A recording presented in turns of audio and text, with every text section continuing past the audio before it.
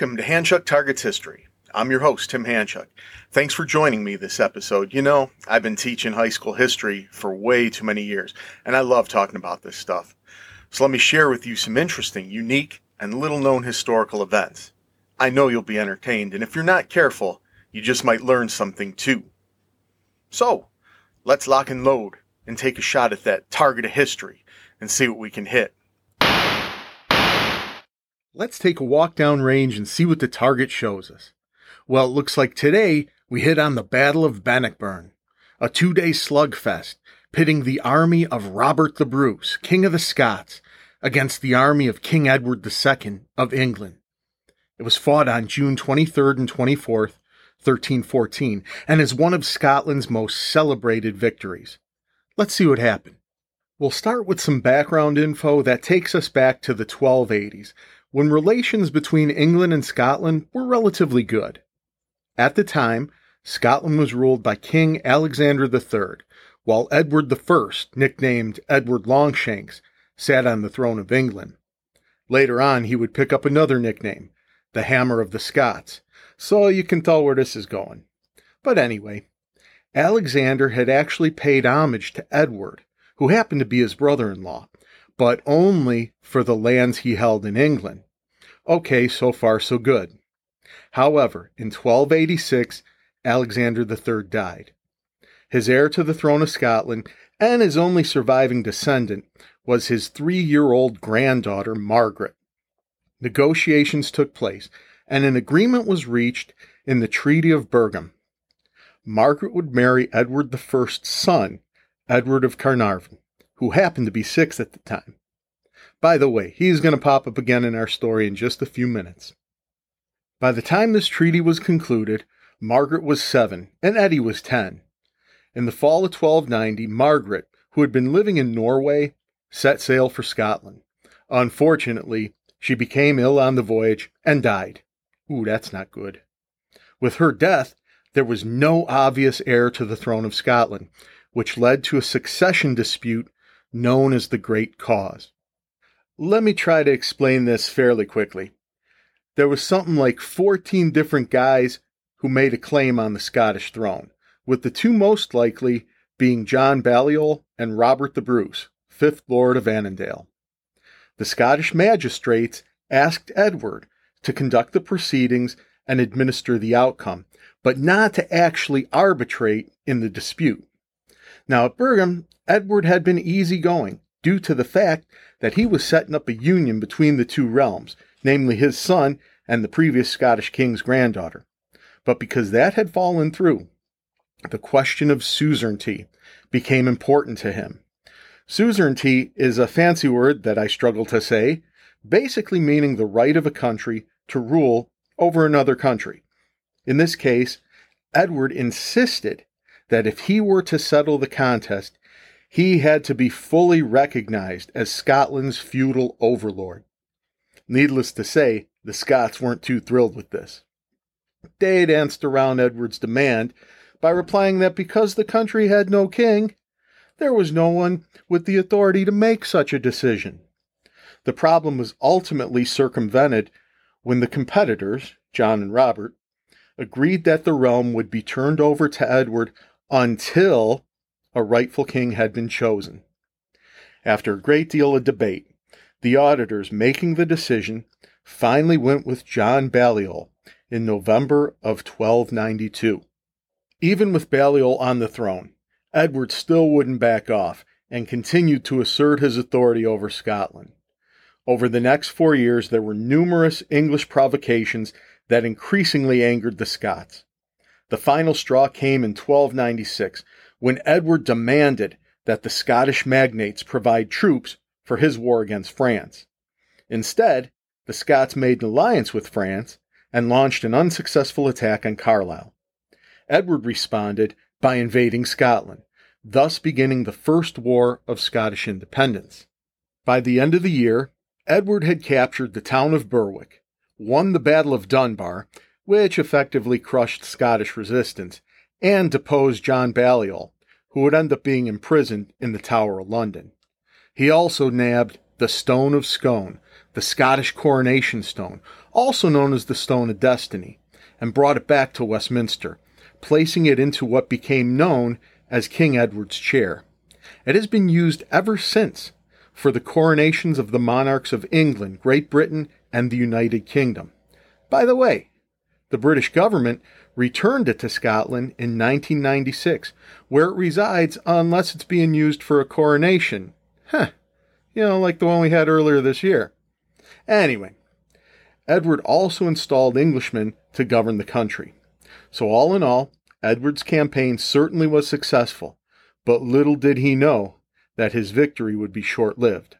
Scottish resistance to English rule would soon begin, finding leadership from Andrew de Moray in the north and William Wallace in the south. Yeah, the guy from the movie Braveheart. In September of 1297, de Moray and Wallace pounded a much larger English force at the famous Battle of Stirling Bridge. Edward launched a retaliatory campaign and defeated Wallace's forces at the Battle of Falkirk in July of 1298. However, he was unable to follow up on the momentum of this victory, as the Scots were able to recapture Stirling Castle in 1299. By the time 1301 rolled around, the Scots had shifted their strategy, refusing to engage in any major set-piece battles. Instead, they used hit-and-run guerrilla tactics and sent raids into the English countryside. But by 1304, the English again seemed to have the upper hand, having retaken Stirling Castle and having received the allegiance of many of the Scottish nobles. The following year, 1305, William Wallace was betrayed and captured by the English. He was, of course, executed. Again, Scotland was largely under English control, with Edward bringing back Englishmen and collaborating Scots to govern the country. But this would change once again. In February of 1306, Robert the Bruce, the grandson of the Robert the Bruce who had made a claim on the throne in 1291 during the Great Cause, murdered John Comyn, his chief rival to the Scottish throne. A few weeks later, on March 25th, Robert the Bruce was crowned King of Scotland. He then set out on a campaign to restore Scottish independence. In 1307, Edward I died, to be succeeded by his son, Edward II. Hey, we mentioned him earlier. Edward II was not capable of providing the determined leadership his father had shown. He was a weak ruler and quarreled with his barons. As the years progressed, morale in the English side declined, making their position in Scotland all the more difficult. By 1314, only two major fortresses remained under English control: Berwick on the border and Stirling Castle, which was a highly strategic stronghold because it commanded the route north into the Scottish Highlands. Edward Bruce, Robert's younger brother, had been laying siege to Stirling Castle since February of 1313.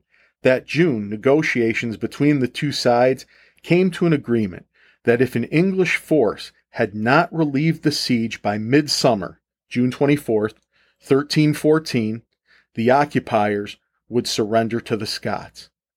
The prospect of losing control of Stirling Castle was something that Edward II could not ignore, so he prepared a sizable force to go break the siege. At the end of 1313, he issued the summonses for his army to assemble, demanding 2,000 heavily armored cavalry and 25,000 infantrymen. Now remember, Edward had not been getting along too well with his nobles, and a number of them flat out refused to answer his call to arms. Among them were the Earl of Lancaster, the Earl of Warwick, the Earl of Warren, and the Earl of Arundel. Consequently, way less men than Edward had wanted actually assembled in Berwick in May of 1314. While accounts vary as to the exact numbers, estimates say that perhaps there were 1,500 heavy cavalry. These would be both knights and men-at-arms. The knights would be wearing chainmail along with plate armor and carried a shield, long lance, sword and dagger. They might also have a battle axe or mace handy as well. Their coat of arms were on their shield, surcoat, and horse trappings. And speaking of horses, they rode a destrier, a large, heavy war horse, strong enough to carry an armed knight at full speed. Men-at-arms, who were socially lower than knights, wore less armor and carried a somewhat shorter lance, but also had a shield, sword, dagger, and mace or battle axe. Their horses tended to be lighter, and they, of course, did not have coats of arms to display on their shields. As for the English infantry, estimates put their number at around 13,000. They would be armed with whatever was available to them: spears, billhooks, swords, battle axes, maces, or any other handy implement. They might wear metal helmets and quilted garments for protection if they could get them. It is known that there was also a sizable detachment of Welsh archers armed with the mighty English longbow. As for the Scottish army, estimates put their number at around 6,000, with about 500 being cavalry troops. The Scottish infantry was armed much like the English, though the majority most likely had spears or pikes. They also had relatively few bowmen. As for the Scottish cavalry, recall that Robert the Bruce had been fighting a guerrilla campaign during the past years, and thus most of the mounted men who were knights and men-at-arms were less armored and rode smaller horses, suitable more for skirmishing and reconnaissance. Okay, so Edward and his force began their advance into Scotland on June 17th. If you've been keeping track of things, you'll see that left him only 1 week to relieve the siege at Stirling Castle by June 24th. Let's face it, he launched his invasion too late. To try to make up for this, he continually hurried his troops along, covering 70 miles in 6 days, including 20 on Saturday, June 22nd. When they arrived at Falkirk that evening, his forces were tired and hungry. That still left them about 8 miles from Stirling, a distance they'd need to cover the next morning before the battle. Again, pretty poor planning on his part. At sunrise on the morning of Sunday, June 23rd, 1314, Father Maurice, the blind abbot of Incheffray, celebrated Mass for the Scottish army, after which Robert the Bruce began to position his troops to meet the English. Robert chose a flat field, flanked by a woodland known as New Park. These woods gave his infantry ample cover. His force faced the fords over the Bannockburn, the stream that the English would have to cross. On top of this, the Scots also dug concealed pits in front of them along the bank of the Bannockburn to further thwart English cavalry charges.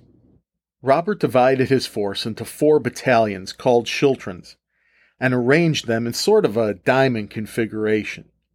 Robert himself commanded the schiltron to the south.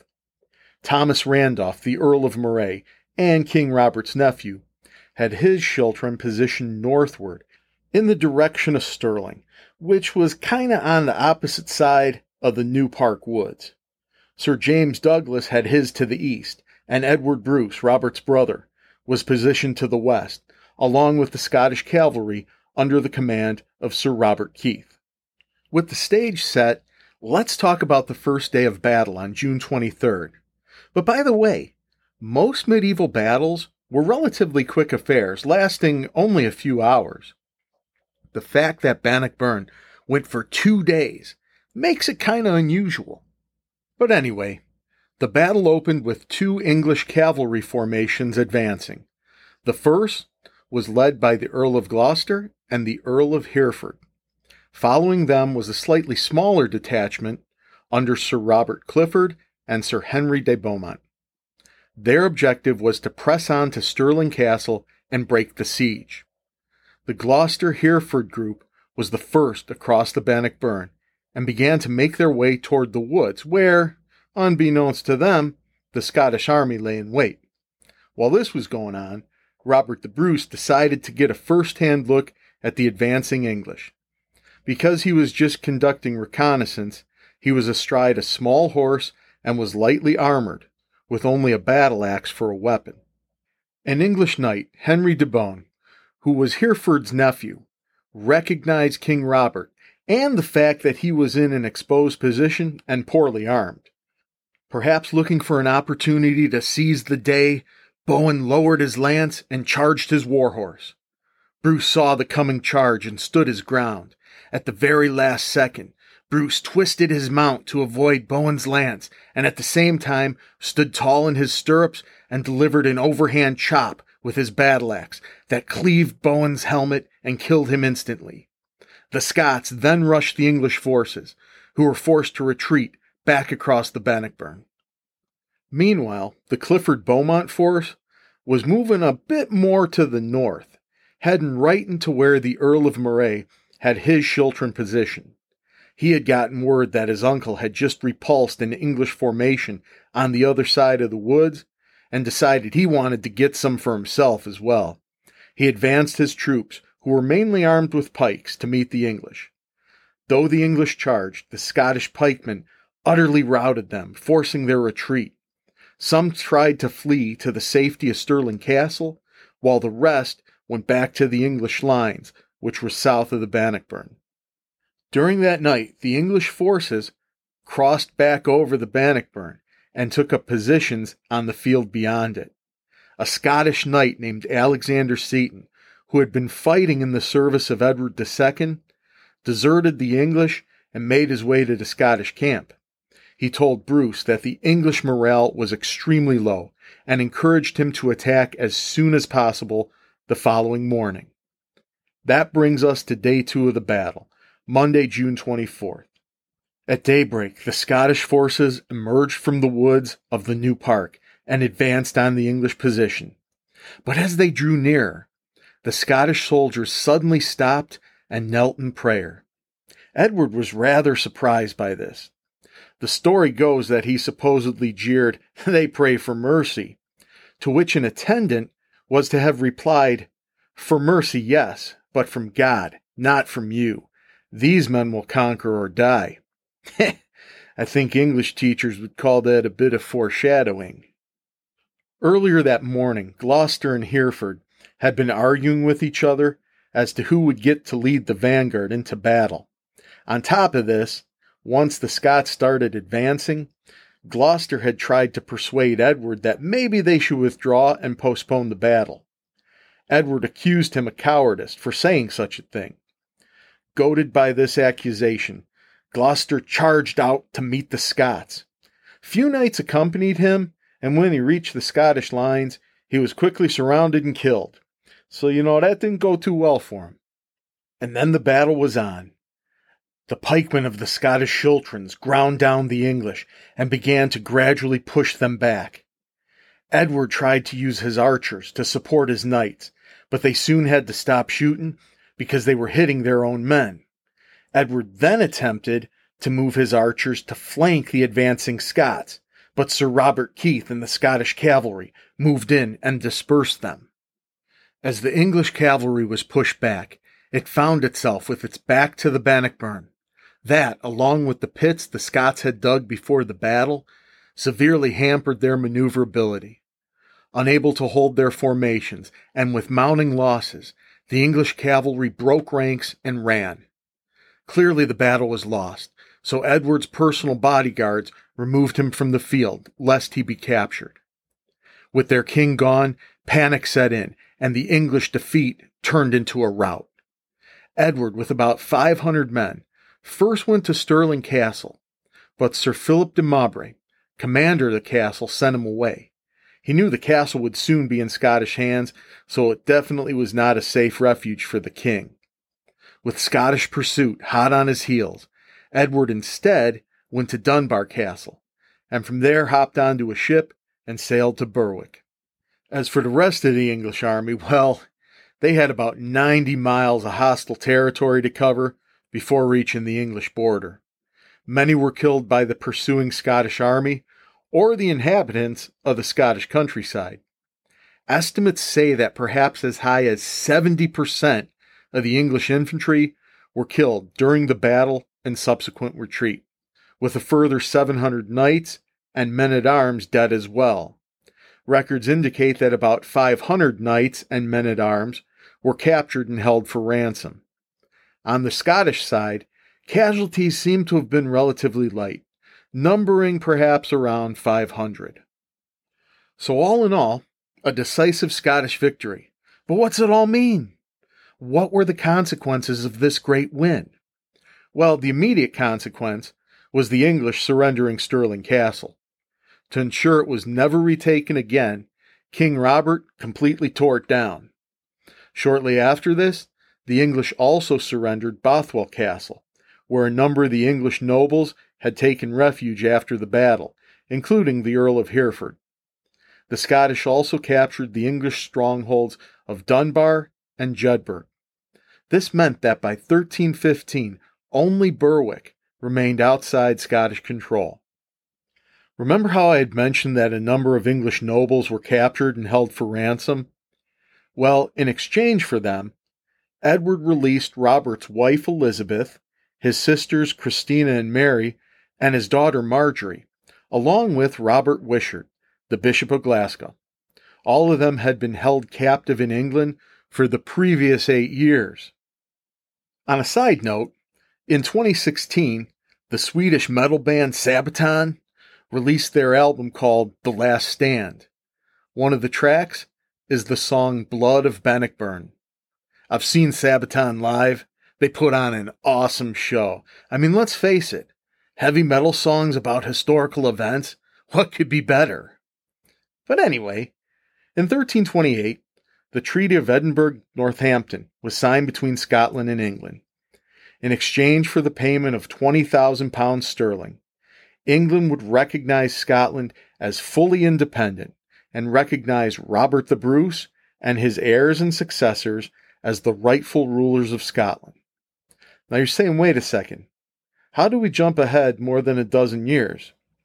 During the time between the victory at Bannockburn and the treaty in 1328, there was a lot going on, including Scottish raids into northern England, an invasion of Ireland, and a declaration sent to the Pope, among other things. But talking about all that, well, that would be another story. And there you have it, kind listeners. Thank you for tuning in. If you enjoyed this episode, please tell your friends and check out some of my other episodes. And I very much look forward to talking with you again, hopefully sooner rather than later.